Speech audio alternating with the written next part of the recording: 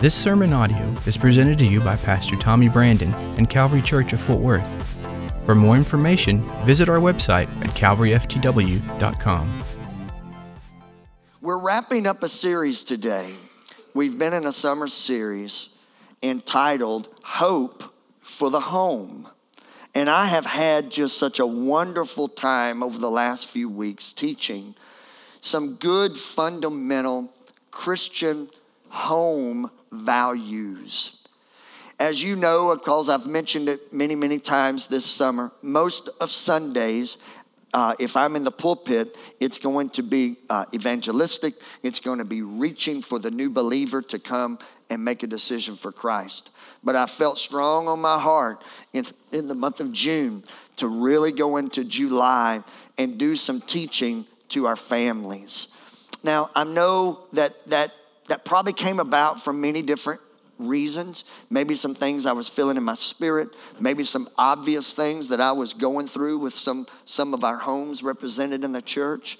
But needless to say, whatever it was that brought me to this, I can tell you on this last Sunday that it has been a home run.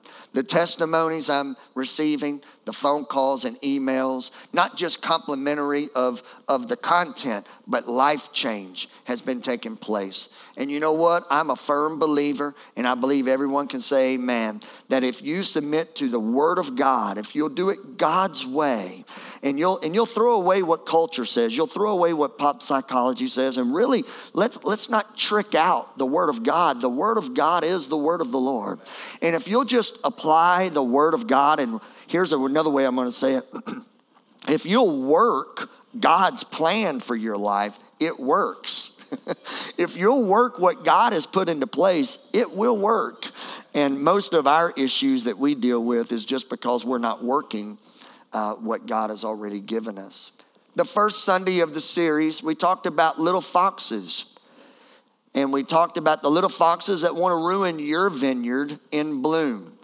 And it was a primary message that focused on the marriage, the idea of marriage, the blessing of marriage, and that I'm witnessing in this local church, and I can say that it's all over the world, especially here in our country, that the marriage of man and woman is under great attack. The covenant, the coming together of man and woman, forming a God-centered home, is under attack. And I believe that most of the time when there is an attack made, it's by the little things that make its way into the home that become big things because we either chose not to see them or we just never recognized them being an issue. Then the second week, what we did was we talked about honoring the home team. And we had a little fun from a sports illustration concerning home team versus the visitor team or the away team. And when it's all said and done, what matters most to you is your faith and your family. Your home team is not just your marriage, but it's your babies, it's your kids, it's your parents going up line. If you remember the illustration, we talked about an up line, a down line, and a side line. That's your home team. And what God wants you to do is make your home team your priority. We all have to have a job, but jobs don't come before faith and family. We all have to have a hobby to stay sane sometimes. Can I get an amen? But that hobby, it's not as important as faith and family. So honor the home team. And then last week, what we did, we took last Sunday and we discussed financial peace. Financial peace. Finances do not have to be the stress that it currently is in majority of homes. Finances can be a peaceful topic. It could be a peaceful weapon to use for your good if you have control over it and you manage it properly. The biblical approach was, we saw in the word of the Lord last week, that God has a plan for you and your finances. And if you will work that plan instead of finances working you over, then you'll have peace rather than stress. Can I get an amen? Amen. So today I conclude this series, Hope for the Home, with this subtopic this morning. And it's simply this: the church. The church. I come to the pulpit blessed. I am one blessed, fortunate, lucky man. I have health in my body today. I have a beautiful wife. I have 2 beautiful children. I have clothes on my back, food on my table. I have shelter. I have transportation. I guess I could just simply wrap it all up with stating something that I feel is obvious for every single one of us in the room. I want to remind you of it one more time, that we are blessed of the Lord. Somebody say amen this morning. I know it's maybe a timing thing, and I try my best not to bring politics to the pulpit, but I will remind you, no matter which side of the aisle wants to speak, I think we can all agree that we're blessed to be in America, and we're blessed to be in the land of the free. We're very, very, very fortunate men and women that are in this room today. But there's something else I want to bring up. I want to bring something else up that's one of the absolute biggest blessings in my life. And it was, as a child in Southwest Louisiana, I was introduced to the church, to the local church of the living God. There are churches on every corner, it seems. There are churches in every city, in every state. There are churches all around the world. And I want to stand here this morning with all of you and just tell you that my life would not be the life it is if it were apart from the church. The church has been so good to me. I don't know if you could agree, because some of you, you're new to the church. Some of you are new to Christ, so therefore you're new to his body, his family. But for me, I'm like some of you. If it weren't for the church, I never would have met my wife, because we met at church. If it weren't for the church, not just because it's a career or profession, if it weren't for the church, I wouldn't know any of you. We wouldn't be able to have friendship and community. The church has been the biggest blessing outside of the head of the church, which is the Lord, Jesus Christ. The church has been the biggest blessing in my life. Where did it all start? Well, in the word of the Lord, in the book of Matthew, chapter number 16, Jesus was talking to his disciples, and he wanted to know what they thought, or who they thought that he really was. What's the word on the street? Who are men and women saying that I am? Who do you think I am? Christ was inquiring of those that were closest to him, and believe it or not, even some of them got the answer wrong. But there was one. His name was Peter, and Peter spoke up. And he spoke up with great confidence. And he said, "Who are you?" "Oh, well, you are the Christ. Thou art Christ, the Son of God." And of course, Christ responded with, "I don't know. You didn't just come up that with your own, but that was revealed to you by my Father. There's only one way that you could speak such great revelation, and that is that it was revealed to you. It had to be a work of the Spirit in you to give you an understanding of who I am." And he was so moved, not with just the person of Peter, but he was so moved with the statement that thou art the Christ, that you could see the stirring of God, and you could see the moving of God in Christ's voice when he spoke the words, "Now Peter, upon this rock, upon this revelation, upon that powerful statement, I will build my church." And need we not forget that he followed that powerful statement up, that I will build my church. He then said, "And the gates of hell shall not prevail against it." Yes.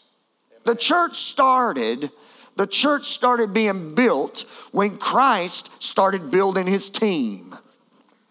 When he started investing in people, matter of fact, there were a bunch of fishermen. If you recall the story, they were fishermen. They were fishing for a living. And Christ said, I want you to put down your nets and I want you to follow me. I'm going to make you fishers of men. And the Bible says that they immediately left their nets on the shoreline and they went with Jesus. And now we see him starting to gather his team, gather his people. And of course, in the book of Acts, we see the New Testament church launched. It was launched into existence and a great revival started. And of you and I today are a product of that New Testament church's move. Everyone say, thank God for the church. Now the church that we're speaking of, just to be clear, and I believe that each and every one of you you have the capacity to understand this, but just to cover our bases, the church is not just a building, whether it be at 700 McPherson Road or, in all due respect, whether it be the church that's on Highway 1187 in Pastor Glidden's flock. The church is not just a building. It's not just the one on the other side of town. It's not the one in South Texas or North Texas or even in America. The church is the body of believers that Christ gave his own life for. One of the great all-time sermons preached in this pulpit was by my bishop in Ron Lyles, and it was the church, the one that was purchased by the blood, by his own blood. He gave his all to give birth to the church. It's not just a building. Because as this local assembly, Calvary Church of Fort Worth, as some of you, there's a small remnant of you that recall one time you had a previous building. It was in the mid-70s when it was set ablaze by an arson and that building burned to the ground. There's a handful here in our congregation that remember the journey, moving from that location to purchasing this piece of property at 700 McPherson Road. That's proof that the church is not regulated, it's not tied to, it's not stuck in just a building. I'm thankful to know that it's bigger than that. And I'm thankful to know that it's not creating divisions from church to church. But if it's a church that's built on Bible-centered, Bible-believing facts that Jesus is the head of the church, then ladies and gentlemen, that's the church that's been a blessing to all of us. Someone clap your hands to the Lord this morning. The church that Christ speaks of here are the men and the women and the students and the children that are followers of Jesus Christ, that come together to honor God, but we also come together to encourage one another. I'm sure that there's a few people in this local assembly, just because of personality differences than myself. I know that there's some in here that when you see me coming down the hallway, you just get so nervous because you're not a hugger and you just want to shake hands. And without fail, I typically cross the line and pull you in and we hug. And then there's those that don't really enjoy bumping knuckles, so we bump knuckles anyway. Then there's others that don't really like the high five, so I ask you for the low five, and then I move my hand and you still don't get the joke. And then there's others like Miss Karen Pierce that we just go and leave it at that. But we don't only just come together to honor God, do we? We come together to honor God, but we come together to encourage one another. Because the church is not just a building. It's the men and the women that believe in the Lord Jesus Christ. We're of like faith. We don't look alike. We don't have the same characteristics in our physical bodies.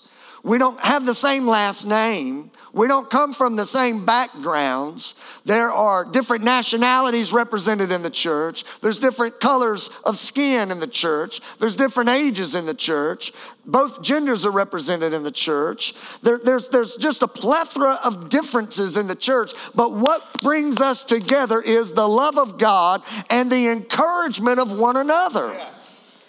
And may I just say in the very forefront of this sermon that if you're looking for hope in the home, if you're looking for hope in your household, in your family, if your home team needs something to believe in, it is believing in Jesus and believing in the local church, because it's the church of the living God. Someone clap your hands one more time to the Lord. It's not just a place. It's his body, it's alive, it's moving, it's life-changing, it's life-giving. The church is a conveyor of hope. Yes. That things don't always have to be the way they've always been, but the church gives a little bit of hope to the hurting, to the lost, and to the broken. In the book of Genesis, we see a type of church that was built by a man named Noah. It's a type of the church today. Noah took his hammer, took his saw, and he built everything by a word from God. And he structured an ark. He structured a boat. What he was building was a safe place. What he was building was a warm place. What he was building was a welcoming place. And Noah built an ark. A place that would welcome anyone and everyone that was willing to come. A place that had a really big front door, and it made sure that it didn't have a back door. A place that said to whosoever will, but once you were in, it was a place you didn't want to leave. And just as Noah built that ark, he built it for these purposes: to keep you out of the elements and to keep you on top of your problems. And ladies and gentlemen, can I just preach to you for a few minutes on this Sunday morning in this last session of Hope for the Home? If you're looking for something that can keep you out of the elements of this culture, to keep you out of the elements of this world that's gone crazy, to keep you out of the elements, don't misunderstand. We'll always have to engage with our fellow man. If not, you'll slide into a cultish-like mindset and you will cut yourself away from culture completely. And that's not the will of God for the church. The will of God for the church is to be salt and light. Can I have an amen? But I will tell you that the church of the living God, the will of God for its church is not to get lost into culture. That's why we are a separated people. That's why we are a city up on a hill. That's why we should be ever so shining brightly before men. Can I have an amen this morning? But the church, what it does, it keeps you out of the elements of the world, and it keeps you on top of your problems. Now, I want to make a statement here this morning because, I grew up my whole life in the South. I'm very familiar with our traditions. I'm very familiar with some of the generational traditions that have been passed down through time. Membership of a church has never and will never save anybody. Church doesn't save you. Somebody say this out loud. Say, Jesus saves. But the church keeps you. You can't be saved outside of the blood of the Lord Jesus Christ and the work of his grace and mercy. But once you come into the family of God, it's the church. Whether it's the one down the street, whether it's the one up in Chicago, whether it's the one in Florida, it's the church that is a biblically centered, God-focused, Spirit-led church of the living God that will keep you. Somebody say amen. You know, all month long, I've been doing my best not to preach too much. I feel a little preach coming in me right now. Thank God that Brother Keith has already stepped down from that organ, because it's just kind of when I start thinking about the church. But And I think it's because I just know what the church has done in my life. It's kept me.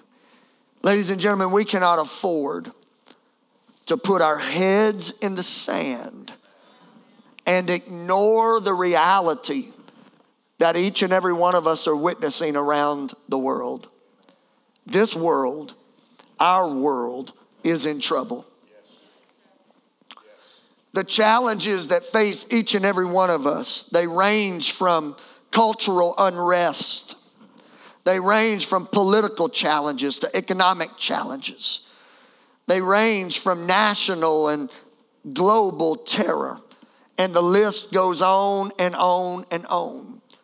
And while many a pulpit, I believe with good intentions and motives, speak words of fear, speak words of retreat, speak words of defensive posture, may this pulpit say there's still hope for our homes.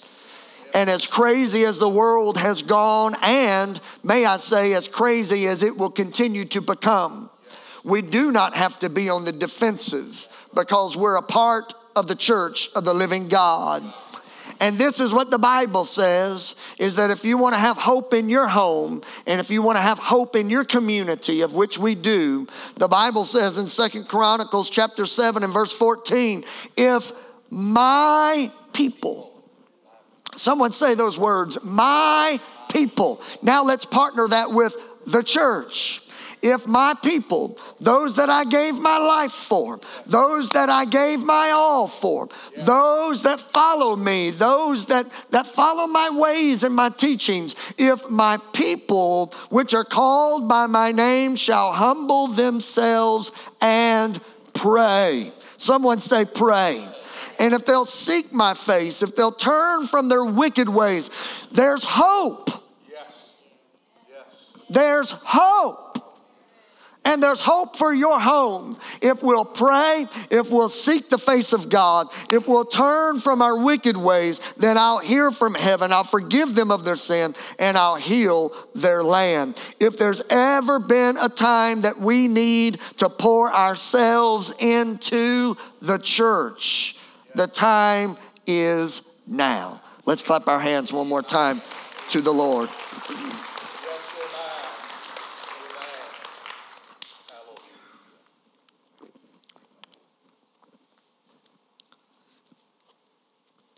Calvary's kids ministry here in this local assembly, it exists to provide your little children a place to belong. Calvary's kids ministry is a place that's safe. It's God-centered. It's Bible-centered. And it exists to teach the truth of the word of the Lord at an early age that will last a lifetime. I want to just do a quick hands up survey.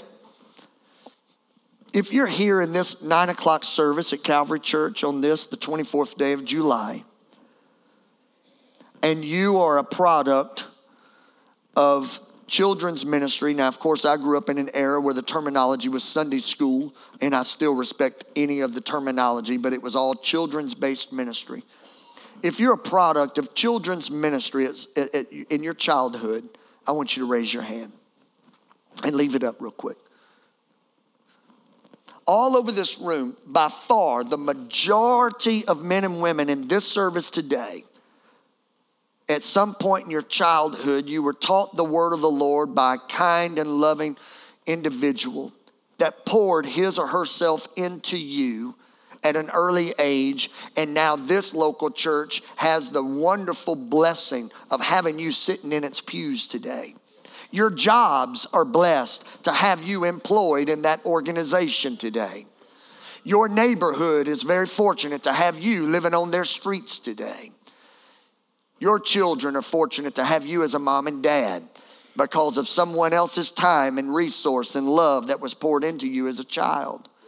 The reason this church puts children's ministry out there in the forefront is because we know that by the time all of us, I say it kindly and respectfully, that by the time all of us are dead and gone, that these pews can't afford to be empty.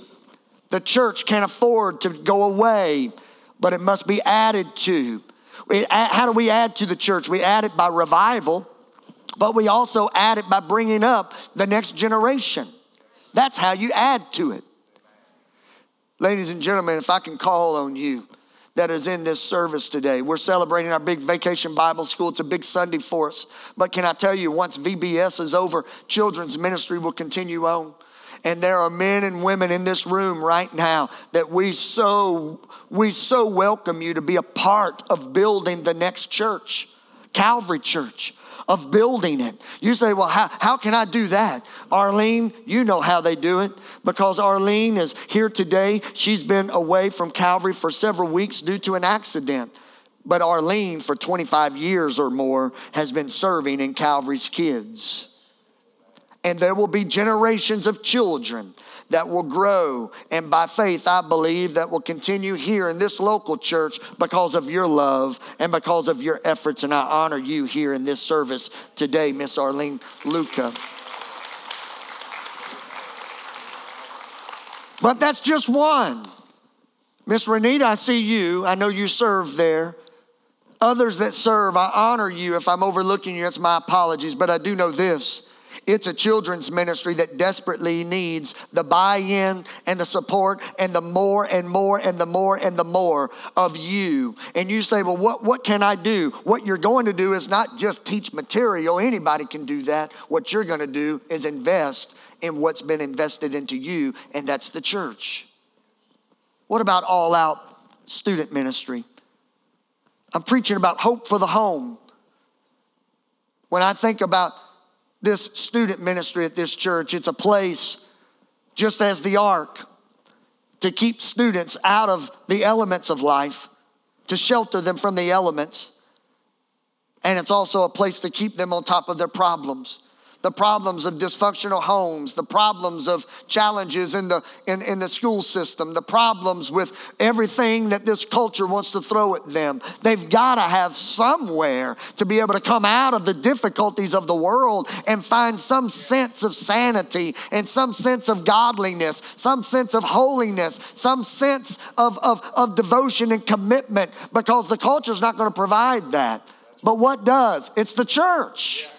And if you really want hope for your home, it's not going to be found in an election booth. Hope for your home is not going to be found with maybe a pay increase on your job, which would be a blessing, but that's not going to give you the hope that you need. Where is hope found? It's found in the church. Yes. What about, why do we have a building, a facility that's named the Connection Station? And I know that name doesn't necessarily tell you much, but let me tell you what it is. It's a little 2,500 square foot building that a whole lot of love has been poured into to provide a safe place for special needs individuals. Why would you put the resource into a building for special needs individuals? Can't they be put in a back room? Yeah, in culture, but not in the house of the living God. Why do you staff it? Why do you put all the technology in it? Why do you make it so nice when there's special needs? They don't really contribute much. Are you kidding me? They're the children of the living God. Yes. And how the church operates is not big I's and little U's. The church doesn't operate as this group's more important than this group. The church operates as we were all sinners. And we've all been touched by the love and the grace and the mercy of Jesus Christ. And why the church exists is to give hope for the home. To all of you that have a loved one in our special needs ministry, I pray in the name of the Lord that you receive the hope from this church. The hope that, you can come to church and have yourself a time to be able to come and be refueled by the love and the word of God without the struggle and the stress that you're under every other day of the week. When I think about Calvary Church, I think about the launching of our small group ministry. It's a ministry to give you connection with one another. It's a ministry that exists to give hope for your home, that you could play golf together, or you could do Bible studies together, or you could do lunches together, that you could do travels together, that you could ride bikes together, and the list goes on and on. I probably should have written them down because right now I'm just pulling some that I know of off the top of my head. I think of the most recent one that will be launched on September the 11th. It's a small group that gives hope to the single mother. To the lady that's pregnant out of wedlock, it gives hope that while culture says, oh, you've messed up, while culture says, man, you've got a tough row to hoe ahead of you, while culture says, man, I would consider aborting that child, while culture says, how in the world are you going to make it? Look, you've really messed your life up. But yet this church says, you know what? We're going to give you hope because you're not going to go through this alone.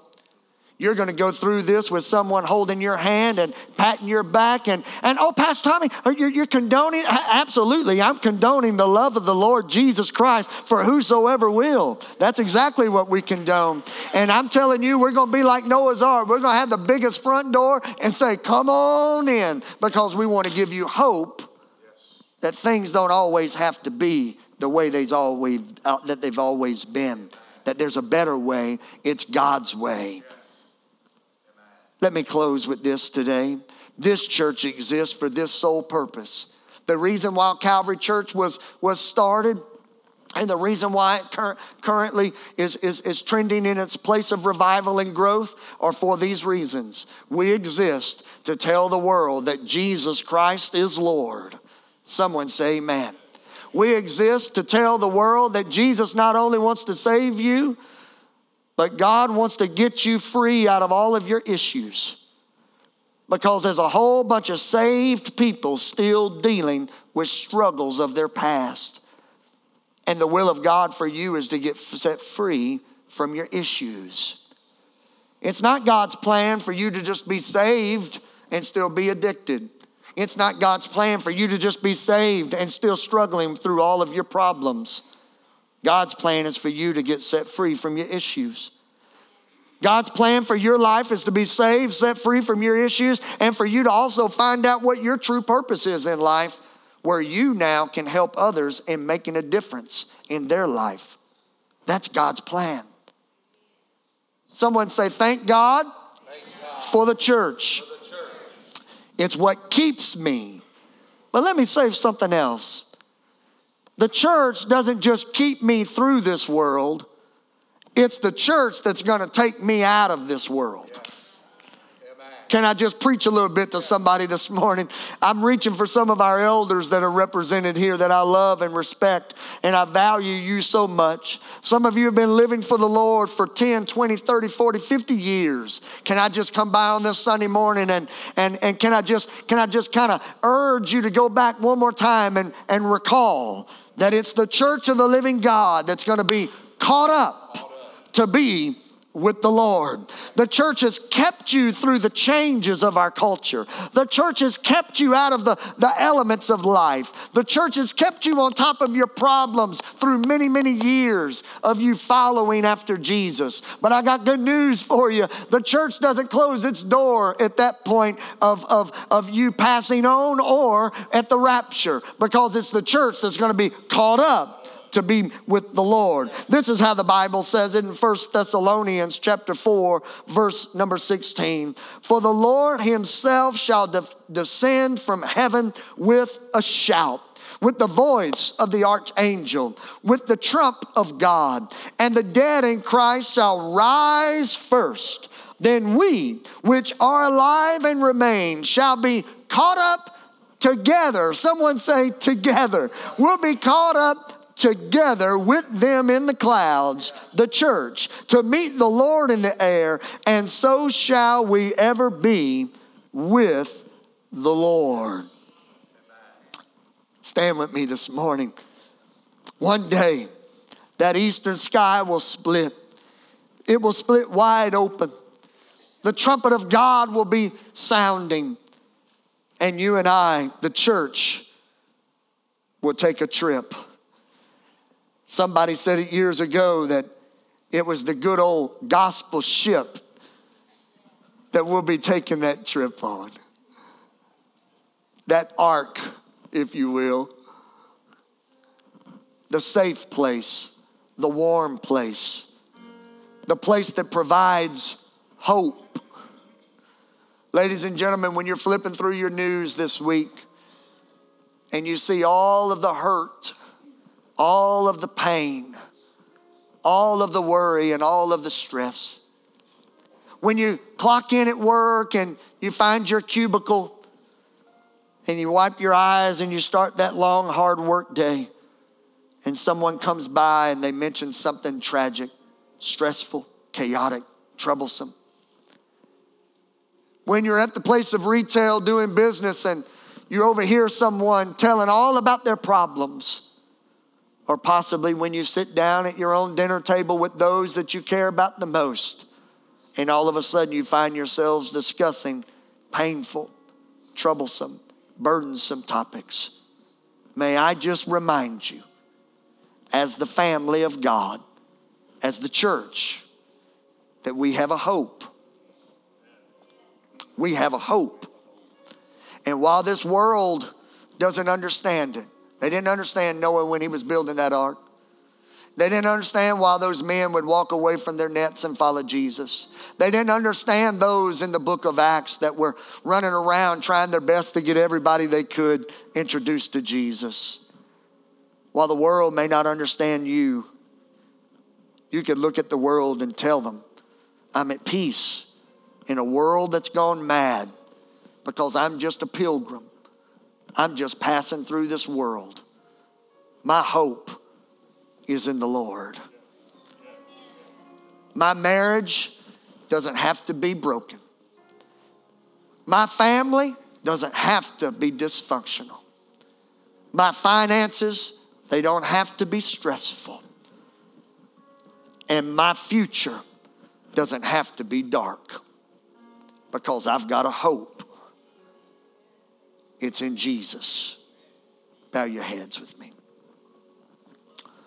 Lord, I thank you for this closing session of this series. I'm praying, Lord, that within my own limits, within my own weaknesses of communication, as I oftentimes, well, Lord, I just question if I ever truly get the message across. I pray that somehow today that the message was taking root in the heart of every man and woman in this room. Let someone step away from the canvas of life and get the big picture once again. Why did they come to know you anyway? They didn't come to know you just to solve a problem in this world. Well, that is one of the benefits. You help us through this world. Lord, the problem was they were lost and they needed a Savior. I pray, Lord, that they're reminded today from a big picture angle, from a world's view, an eternity perception, that they have hope, that through it all, that you are their Lord and Savior. With every eye closed and every head bowed, I would like to close this Sunday reaching for the man or the woman or possibly the family that's represented today. I want to reach for your heart by the help of the Lord.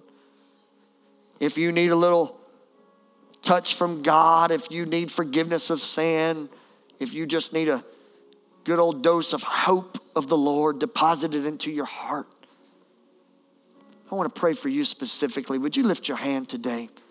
If you need to make a return to Jesus, or possibly this is your first time to come to the Lord and you're ready to give your heart to God and call on his name for his love and grace and mercy. I know this is a wide array of questions I'm asking, but I just want a moment with you. For those that have your hands lifted, just keep them up. I want to recognize you, pray for you before I dismiss you. I see those hands. God bless you. It's in the name of the Lord Jesus that I pray for these that taking a huge step of faith. They might feel it's just my hand being lifted, but oh, there's so much more going on in their heart. It was a bold, courageous step to lift that hand. I pray right now, Father, that whatever the need is in their life, that they would receive what you're giving. Grace has made it available. The blessing of forgiveness of sin, the restoration of their home,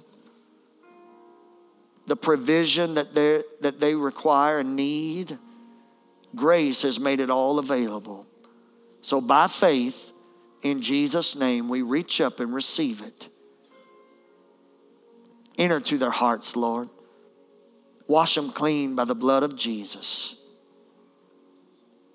Give them the hope for a better day. In Jesus' name. Let's clap our hands in closing this morning.